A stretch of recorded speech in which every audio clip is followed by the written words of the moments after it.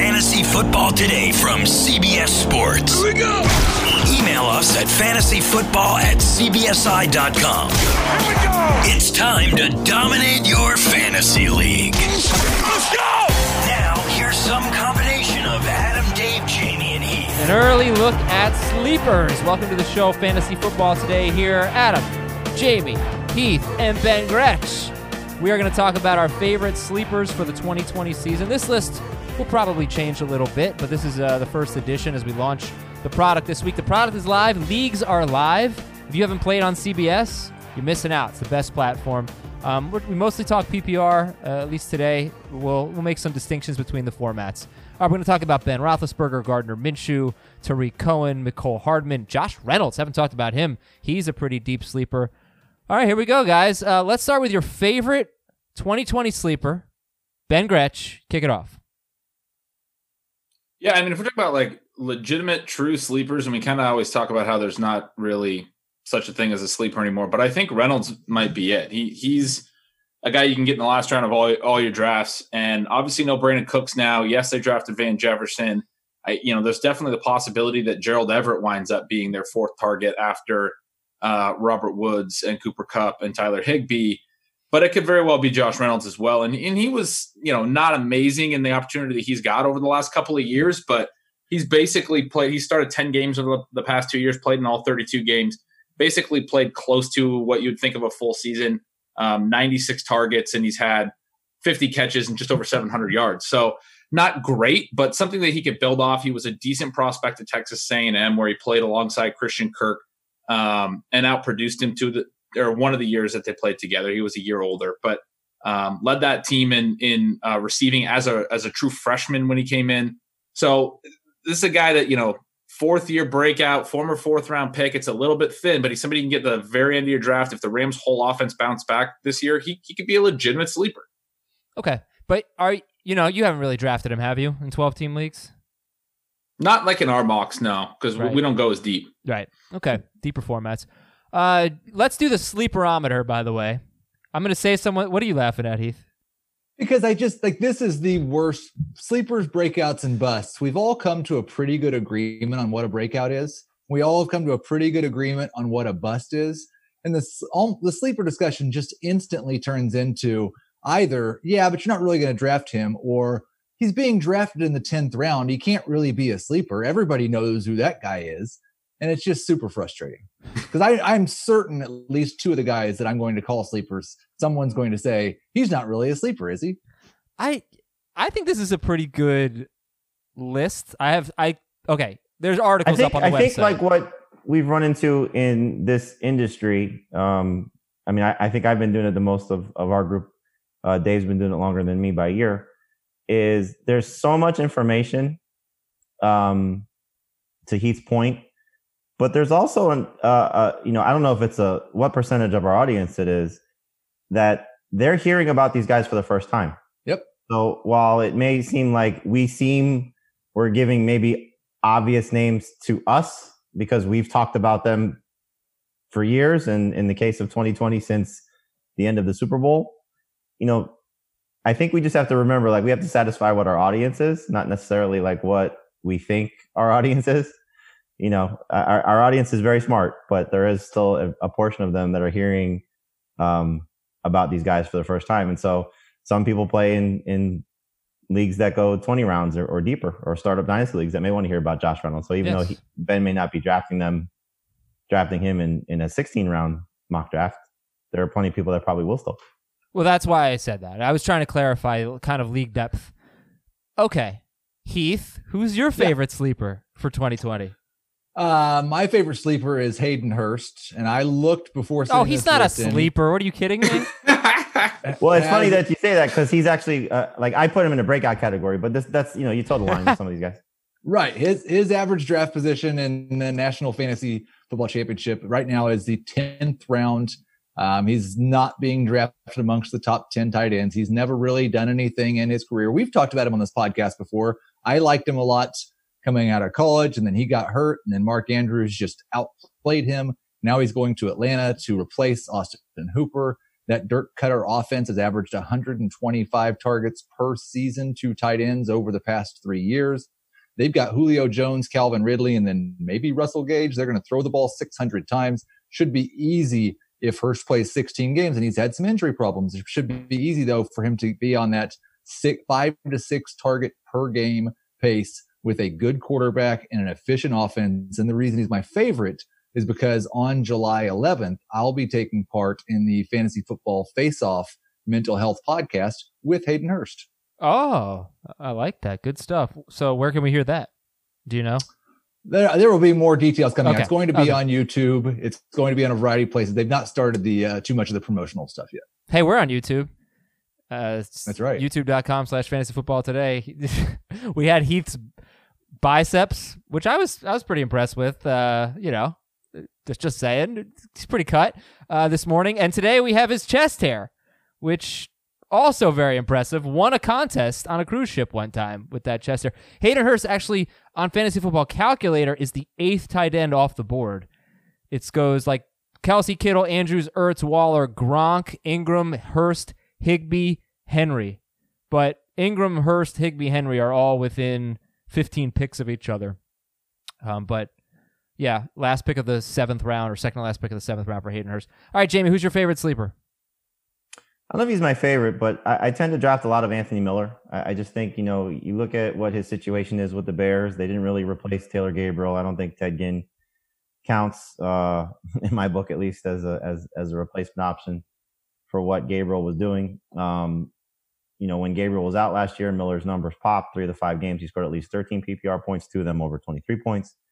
I think the quarterback play will be better if it's Nick Foles, but he did that with Trubisky. So, this is a receiving core that needs some help. Miller has done some good things in his first 2 years, but I think when we talk about third-year breakouts, this is the type of player that you look for because he does have the chance to have his best year yet in his third season. So a lot of the things that I look for with late-round picks as a 5th receiver, he's the type of guy that I will draft, and I have been drafting him in most of our mocks, which are 15, 16 round. We shall see if Jamie will be picking Anthony Miller tonight, Tuesday night, on our Twitch stream. We're recording this on Monday, so I got the dates mixed up a little bit. But we're recording this on Monday. You're hearing it on Tuesday. Tuesday, 7 p.m. Eastern on Twitch. Live instant reaction to our draft picks from Jamie, Dave, Heath, me, Ben, Gretch. Are you doing this tomorrow night or tonight, Tuesday night? I don't think I'm going to be live. Oh, man. So you guys all get to talk about how I overdrafted all the good players. That's fine.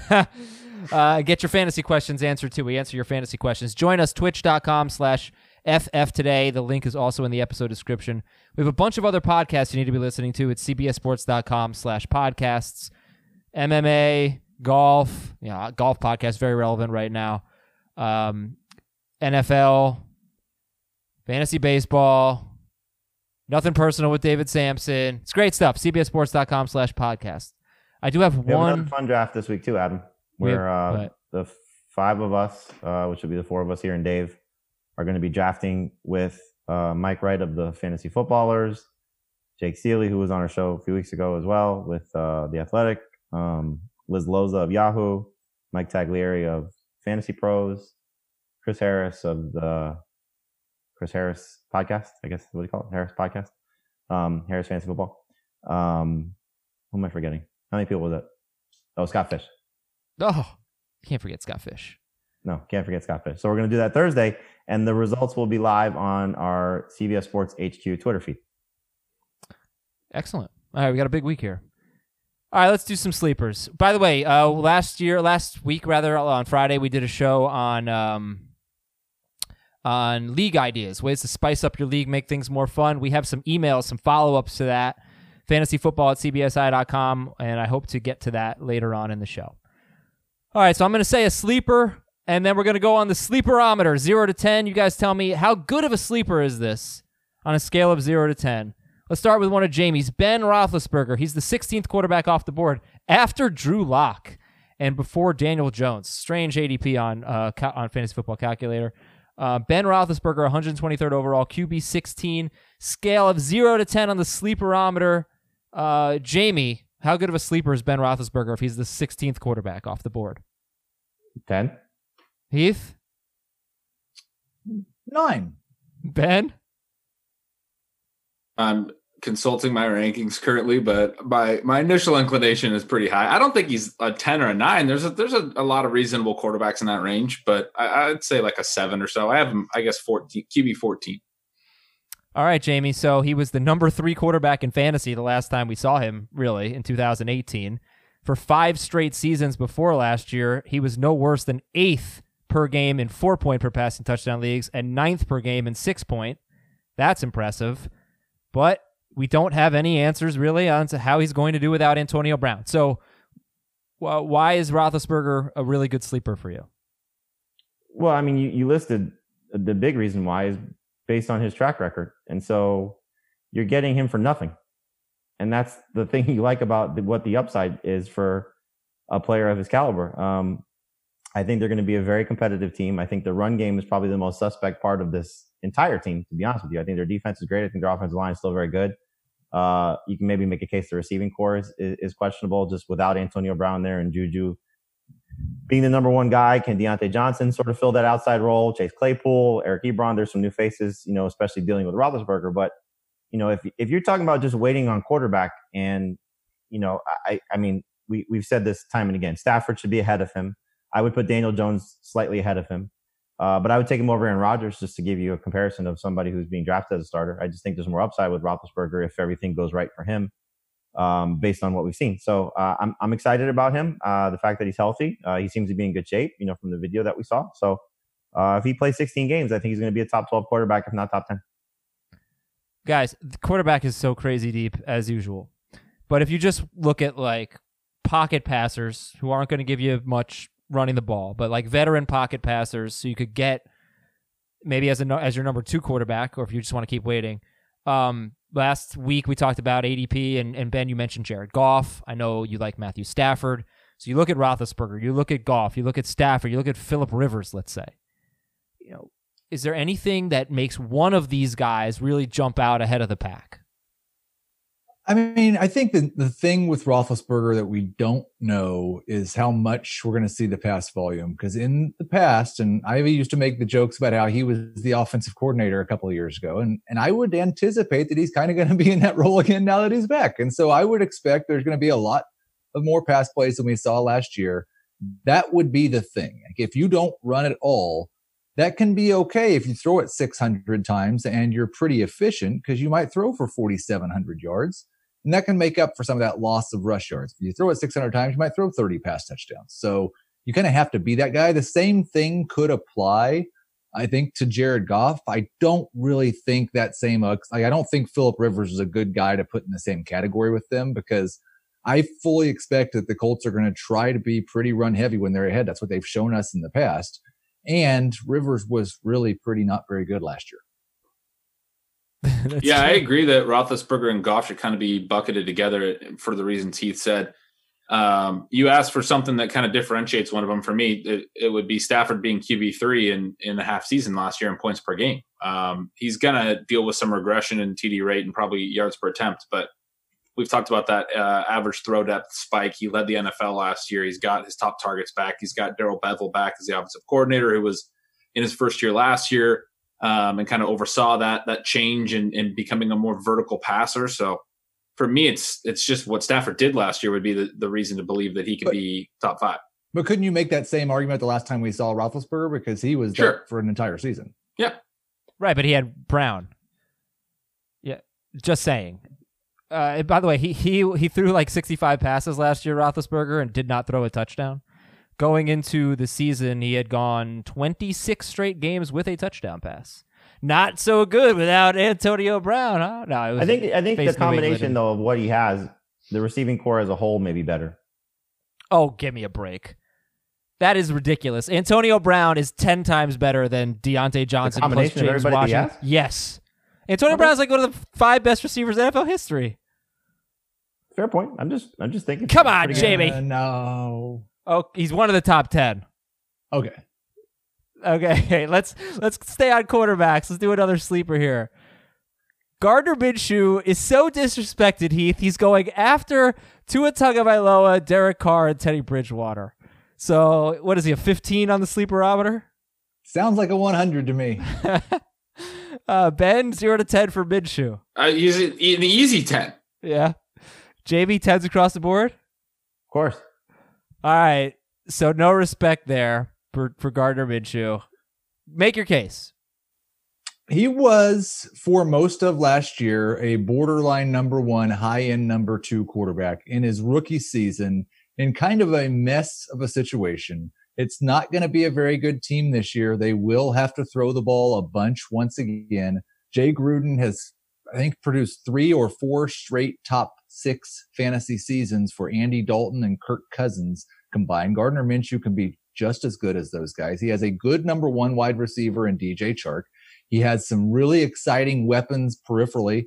He's going to run the ball just enough. Like, I do think the rush production probably comes down from last year, but that scrambling ability is there. The creativity is there. So he'll give you a little bit with his legs. And most importantly, what you said, Gardner Minshew is, in my opinion, a sleeper in a 1 quarterback league and someone that if you're drafting 2 quarterbacks, you can start against the right matchups.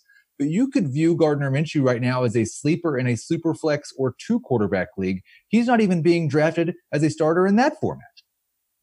He was, his ADP was set when we thought he would lose his job or could, and even through the draft, there was the possibility that they would draft someone to compete with him. All they did was sign the least threatening backup imaginable in Mike Glennon. I mean, nothing has. I don't understand how his ADP is still where it is. It makes no sense. So there's quarterbacks just so deep that do I really have to get to the point where I draft Gardner Minshew? I guess that's my only. I get everything you're saying, but is he's in your top 20 or no? I have him 14th. Jamie, Ben, where do you have Minshew? I think 18th. I think I have him 21 right now, but I'm not proud of that. I mean, Heath mentioned they added some talent. I'll just say they improved all 3 of their position groups. Leonard Fournette was a really inefficient pass catcher as a running back last year with 100 targets. We talked about that. Chris Thompson adds some more explosiveness as a pass catcher. He was good the last time he was healthy. He's a little older. Tyler Eifert definitely improves their tight end situation, and Josh Oliver could take a step forward in year 2. Who very athletic young tight end. And then they added Laviska Shenault, who we all know I love, but is another playmaker at the receiver position, and they brought back everyone else. So they only improved there as well. Like, he has more. I understand if you don't think Shenault, Eifert, and Chris Thompson are like amazing names, but they all add a little bit more playmaking ability at each of those positions than he had last year. And like he said, he was basically a borderline QB1 last year. They're going to throw a million times. I don't get it. It's kind of crazy when you go back, you look at just fantasy points per game, how similar the 3 rookies, who started a lot last year, Daniel Jones, Kyler Murray, and Gardner Minshew, how similar they were in fantasy points per game. All right, let's get one of Ben's. What was that? Minshew was 2. Minshew was what? He was number 2 in that group? Yeah, Kyler was 1, Minshew was 2, Jones was 3. I have it as Jones was 2. In points per game, you're saying? I would guess, Adam, that you're not counting the partial game that Daniel Jones played, but you are counting the 2 partial games that Gardner Minshew played. I'm not counting. No, that would be my guess. I'm simply going on CBSSports.com to one of our fantasy leagues and looking at points per game, and it's Kyler 1, Murray 2, Jones 2, and Minshew 3. That's all. But plus, didn't I win that bet? Didn't we have that specific bet? And we established that I won. Pretty sure I won that bet. No, I won that bet just like I won because poker. It started from a certain point in the season. I'm pretty sure I won that bet, and you just never paid it off. I won that bet just like I won in poker. Let's get one of Ben's sleepers here. Ronald Jones. All right, Ronald Jones. Let's see where he's going in ADP. 83rd overall, end of round 7, just after Keyshawn Vaughn and J.K. Dobbins. But he is the basically back-to-back with Keyshawn Vaughn in that Tampa Bay backfield. Maybe you can get both of them rounds 7 and 8, let's say. Late round 7, beginning round 8. All right, 0 to 10, Ben. At the end of round 7, 83rd overall, Ronald Jones on the sleeperometer. 5. Jamie? You said round 7? End of round 7, yeah. 2. 5. Yeah, 6 maybe. 5.5. Okay. Ben, still have faith. Well, yeah, I mean, I haven't talked about him much at all this offseason. Anyone who was listening last year knows that I was talking him up a bunch and kept talking about how he was the youngest back in that class the year before and only got 30 touches, and we didn't know that he was bad, and everyone thought he was bad. And then last year, he wasn't really productive for fantasy. He got pulled out of some games for pass blocking issues, and I think all of that underscored or kind of kept things a little bit confusing in terms of how good he really was. He was very productive last year. 4.2 yards per carry isn't like elite, and it's only slightly above average, but it was more than a full yard better than Peyton Barber. Not necessarily a great offense for production, and he was good in it. And then he was a lot more explosive in the receiving game. I just think that we saw enough last year to feel pretty confident that this guy's a good NFL player. Maybe not great, but good. And I think there's still upside that he could be a really good runner if the offense continues to improve, if Tom Brady puts him in more running situations. We know that they drafted Keyshawn Vaughn, and we all kind of expect that Keyshawn Vaughn will play more on passing downs because Arians hated Ronald Jones pass blocking, but there's a possibility that it could improve there. But that is something that Vaughn was good at as a prospect. But I think Ronald Jones is pretty clearly going to be their lead runner. And yes, that might not be a huge dual workload if he's not playing enough on passing downs, but I think he's going to be very good. We've talked a lot, it's become kind of a fantasy football meme at this point that Jones is younger than Keyshawn Vaughn, even though he's in his third season. So there's still room for this guy to grow into a big role. And I don't really see how he's not at least a usable running back in that range. Why do you say pretty clearly he's going to be their lead runner? Because he's a better runner than Keyshawn Vaughn by a lot. I wonder if the Cardinals, if Arians and the Bucks will see it the same way. Yeah, they might not.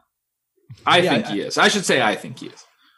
I think it's kind of like I don't buy scratchers, but I noticed like at the gas station, the scratchers, they've got like the $1 scratchers, and those are like the guys that we can get in the 14th round, but can still like he's like a $10 scratcher because the 7th round is not where you're really thinking he's a lottery ticket.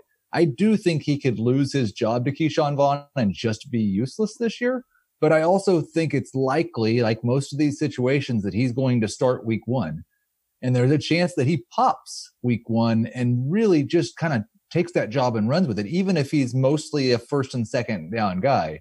So I like him in the 7th round. I do have him one spot ahead of Keyshawn Vaughn. I like taking both those guys, but then the reports about Devontae Freeman scare me to death with that approach. Jamie, I think that's a fair question, by the way. But I do want to add one more small note that Jones also, and I just saw this on Twitter last week. I don't know who it was, but it reminded me of this point last year that he had a couple long runs called back by holding penalties. Maybe those sprung him.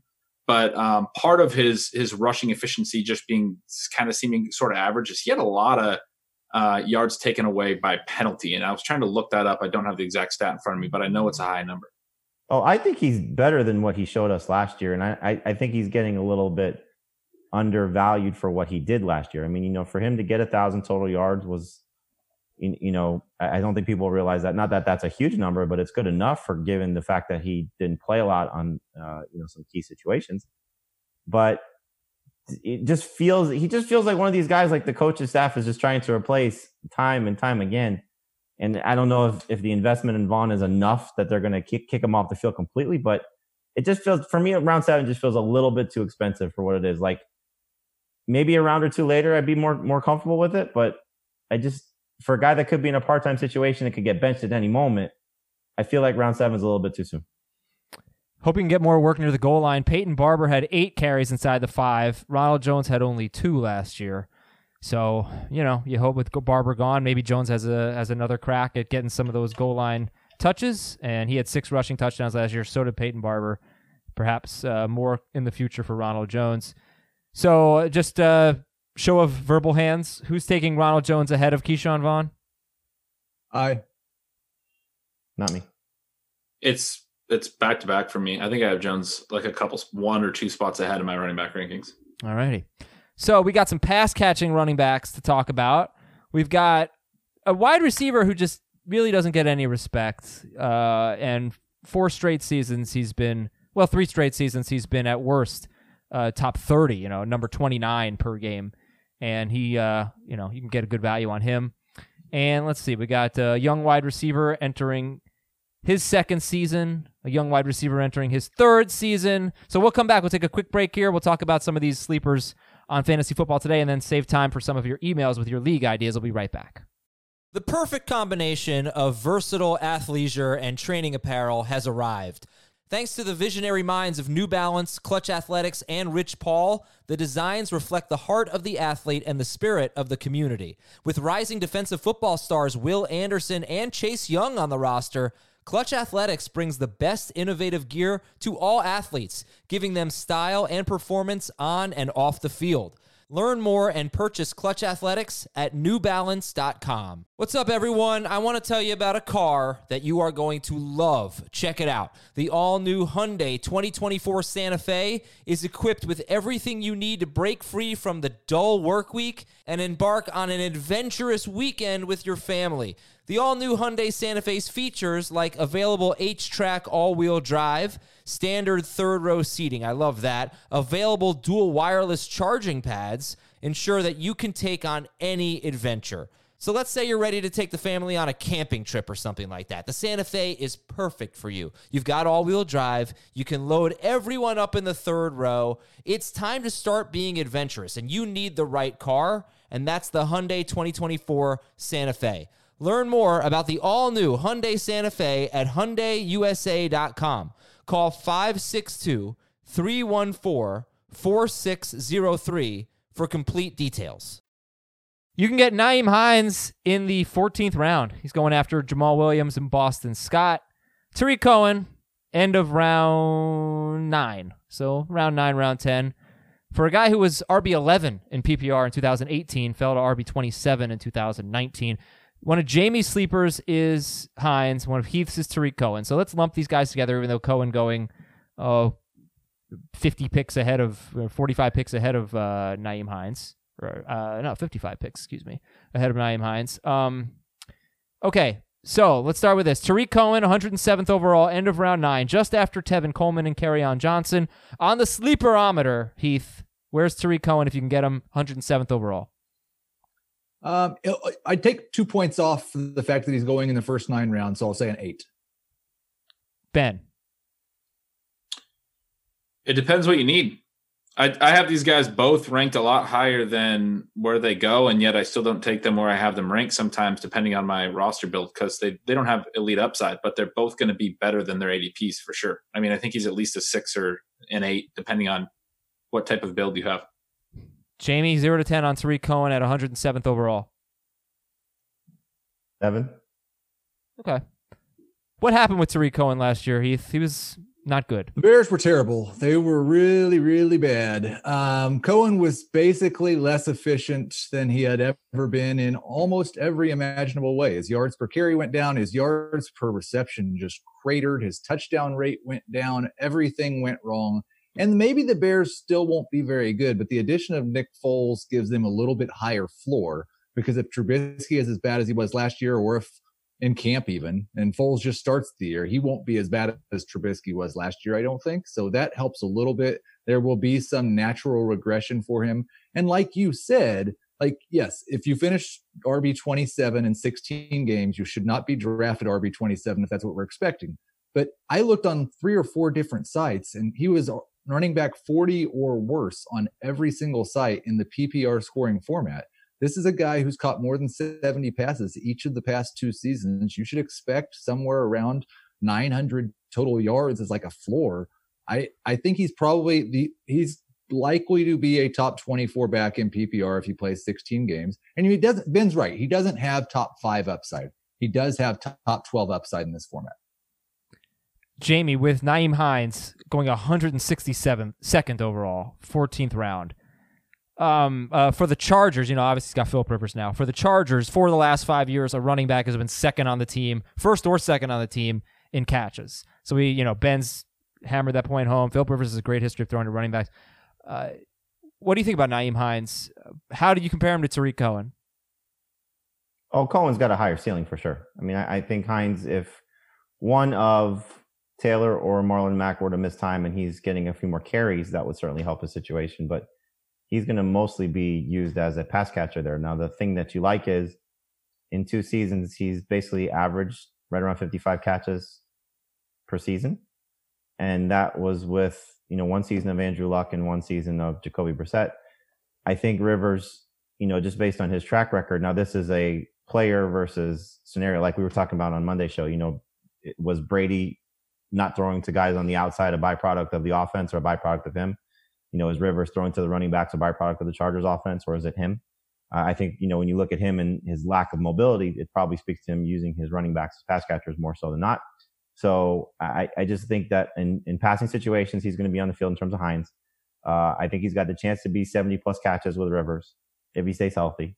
Will he score touchdowns? I don't know. I couldn't tell you. He's averaged a touchdown a season over 2 years. But this is more of a PPR than non-PPR thing. Tariq Cohen has proven that he can be successful as a potential starting fantasy running back. Heath said if things go well for him, he could be a top 24 guy. He's shown us that already. But I think for Hines, you look at Rivers, he's got 6 guys in his career that have had 75 plus targets at running back. Can Hines get that? And last year, the combination of Gordon and Eckler, again, better players than Nyheim Hines by a lot. They combined for 134 catches, 1,289 yards, and 9 touchdowns. So he throws to his backs.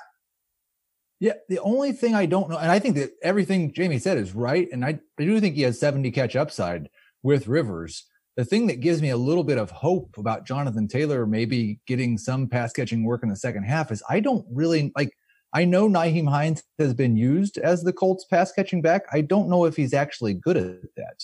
He's got 2 straight years below 6 yards per target, which is generally a sign of being bad. Now, it could have just been all because of quarterback play both those years, or maybe the first year was a rookie thing and the second thing was quarterback play.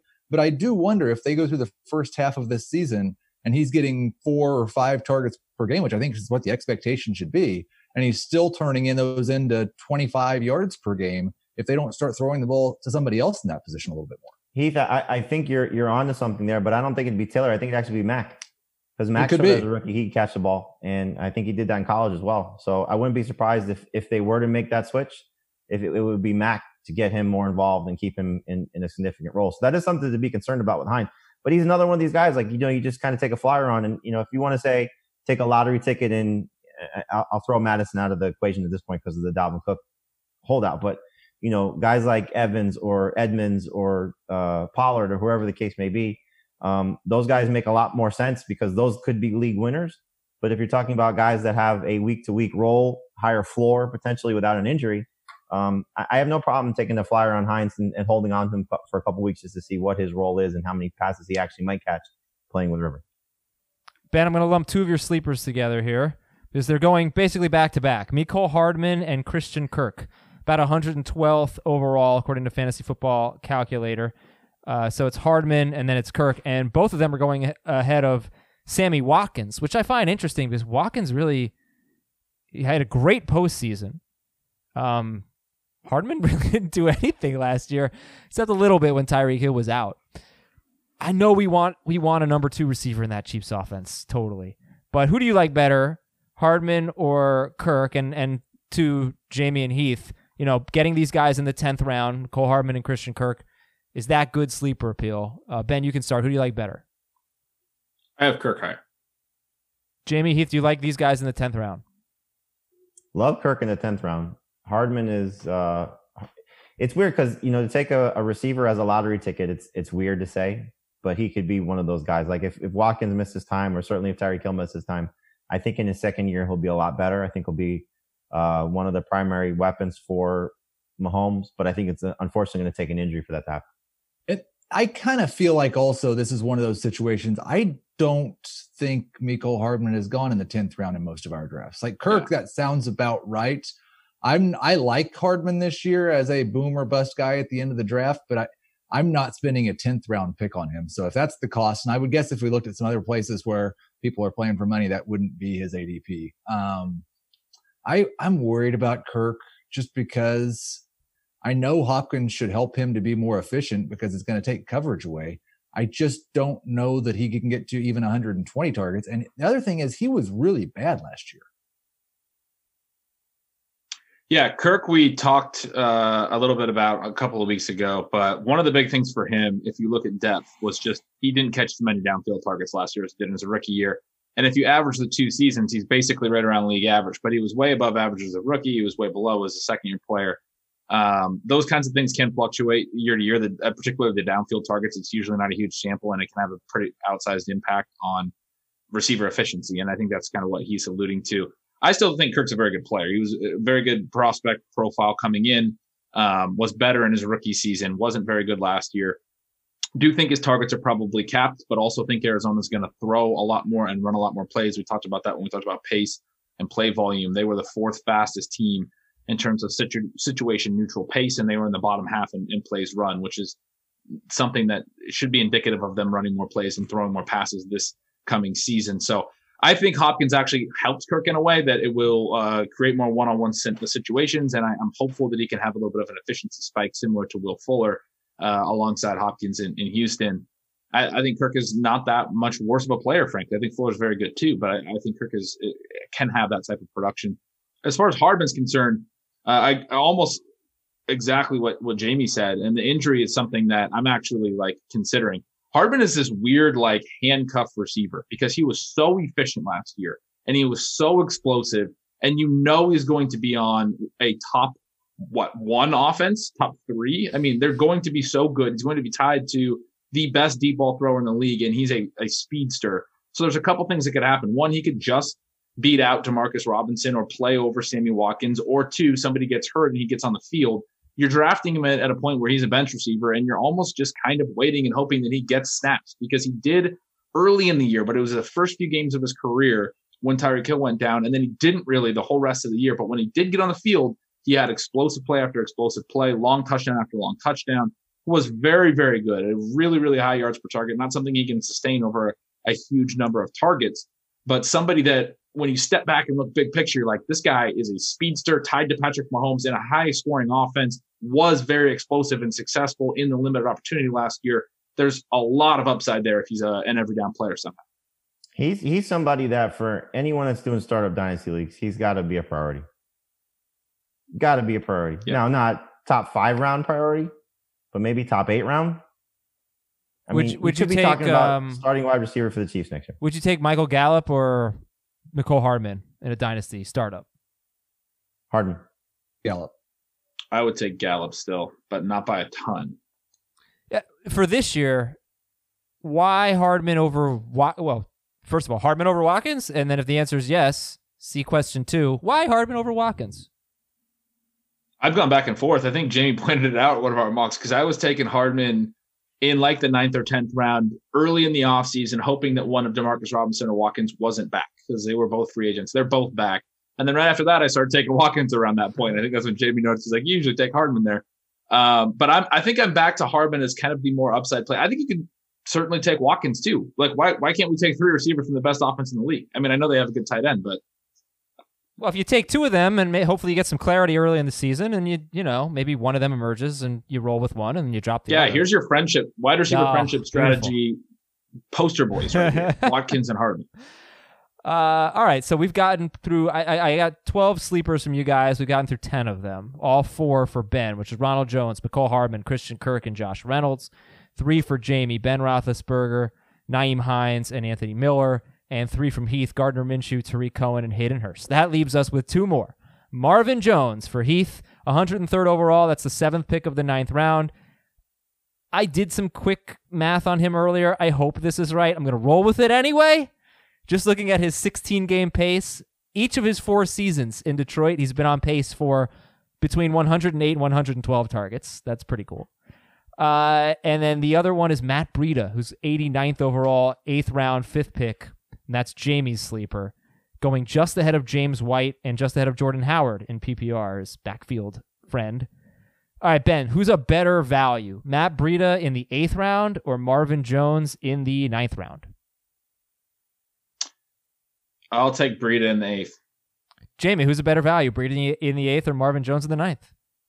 I like both these guys a lot. Jones is another one of the sleepers that I like a lot. So this comes down to, I think, Ben said it earlier, roster construction. If you need a back, it's Breida. If you need a receiver, it's Jones. They're very similar because they both could be excellent. The one thing would be is I think position scarcity is you want to take the running back in that spot, because if Breida does hit, and as we saw in 2018, he could be explosive.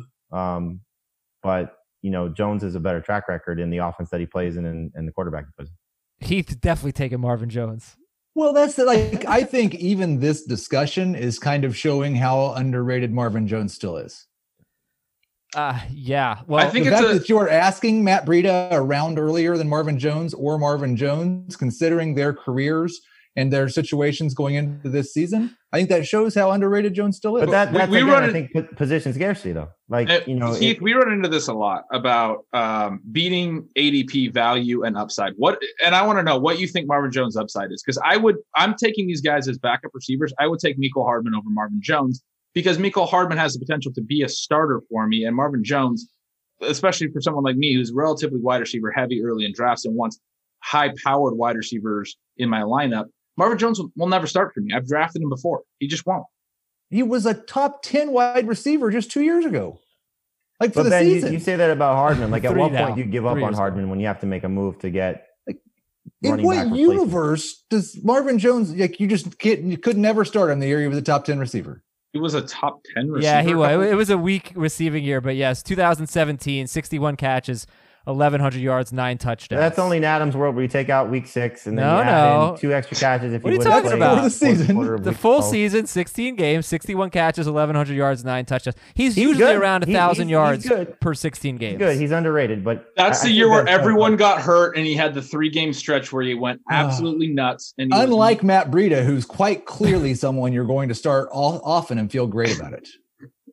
No, Jones is a little inconsistent. I mean, he's inconsistent. I think that is Which is part another of the way to problem. say that he has huge weekly upside. Yes, he does. He does, and downside. I think my eyes have been the thing opened that up. surprises on me the Marvin most is Ben being down on Matt Jones, given how much you like Stafford. Not Marvin Jones. Yeah.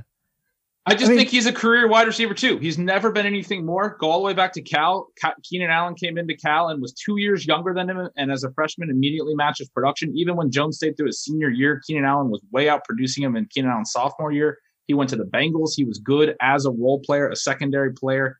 And then he went to the Lions. Same thing. He did have this 3-game stretch in 2017 where Golden Tate got hurt, and I think Eric Ebron and everyone got hurt, and he got 10-plus targets, 3 straight games, and commanded targets. I do remember the season now vividly, and it was just Stafford chucking up deep balls to him, and he was great for 3 games. But he's never commanded number 1 targets, and that to me is a skill at the receiver position. He doesn't have that skill. He and Kenny Golladay were on pace for the same number of targets before Matthew Stafford got hurt last year. Just small sample size would be my. Are you sure about that?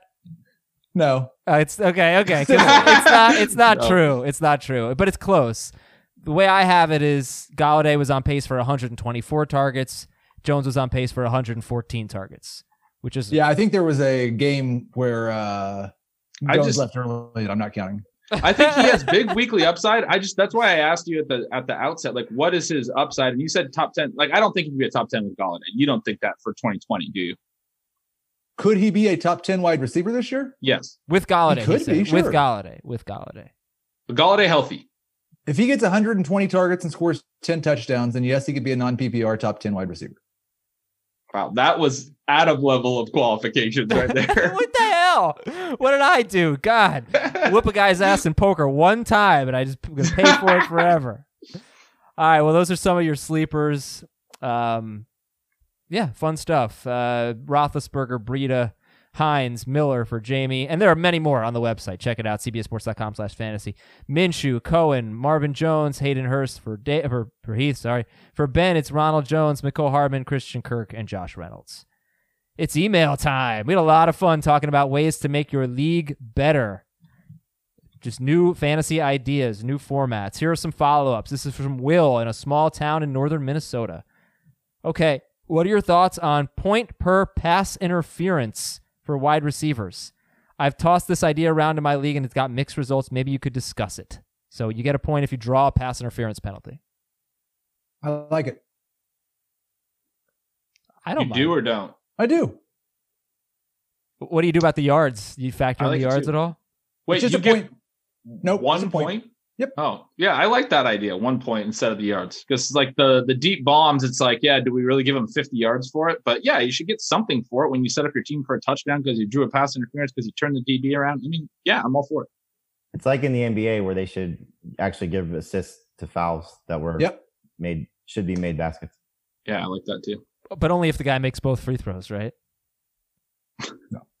I'm serious. That's a serious question. No. You shouldn't get an assist for 1 point. What do you mean? He got him into the position to score a basket. It's not his fault the guy missed a free throw. What if he misses both free throws? What? No, okay, fine. What if he misses both free throws? You should get assists for no points? Yes. No. Okay. By the way, should the quarterback get a point for pass interference? No.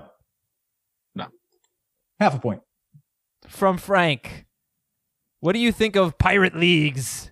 Yar, you win a week and you get to steal a player from your opponent, unless you have some protected players. Sounds fun. Yeah. I've never played it, but whatever. I mean, I would try it.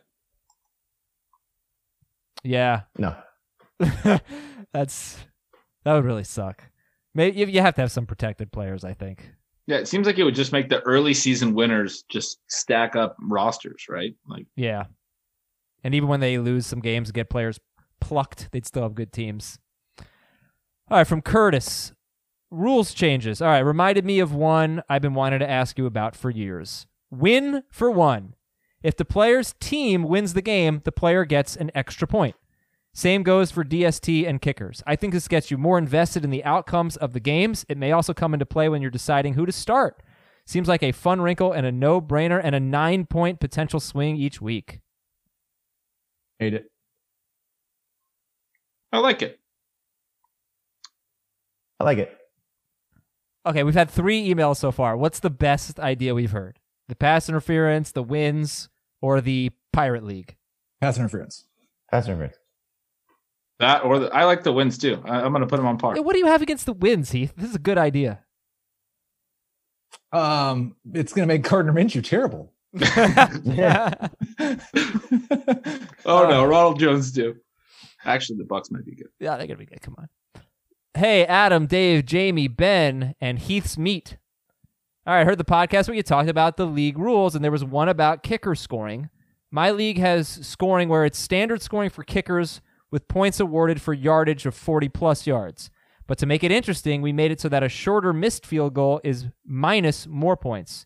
So minus 3 points for a miss of 30 yards or under, but a missed 50-yarder is only minus 1. Do you like that? Tiered scoring for missed field goals? Mm-hmm. I just got this new scoring system for kickers where you just don't play them. I definitely, one of the issues I have with missed field goal negative points is the whole thing where like longer or bigger legged kickers try more 50-plus yardage, and they're still hard to make. You like, even if you have the leg, you got to be accurate. Guys like Adam Vinatieri, well, actually he has some length, but there's certain guys that don't have a ton of length that they can be like that deadly accurate from inside 45, but they never try anything deep, and then they have these great kicking percentages. I don't know that that's a function of them being a better kicker. It's just that they don't try anything long. What if somebody misses a block and your kick gets blocked? You're getting way too complicated if you're changing kicker scoring. Stop. No, I do think that you kick should him not out of the league. You should not have kicker scoring where it's like 3 points for every made field goal. You were so close.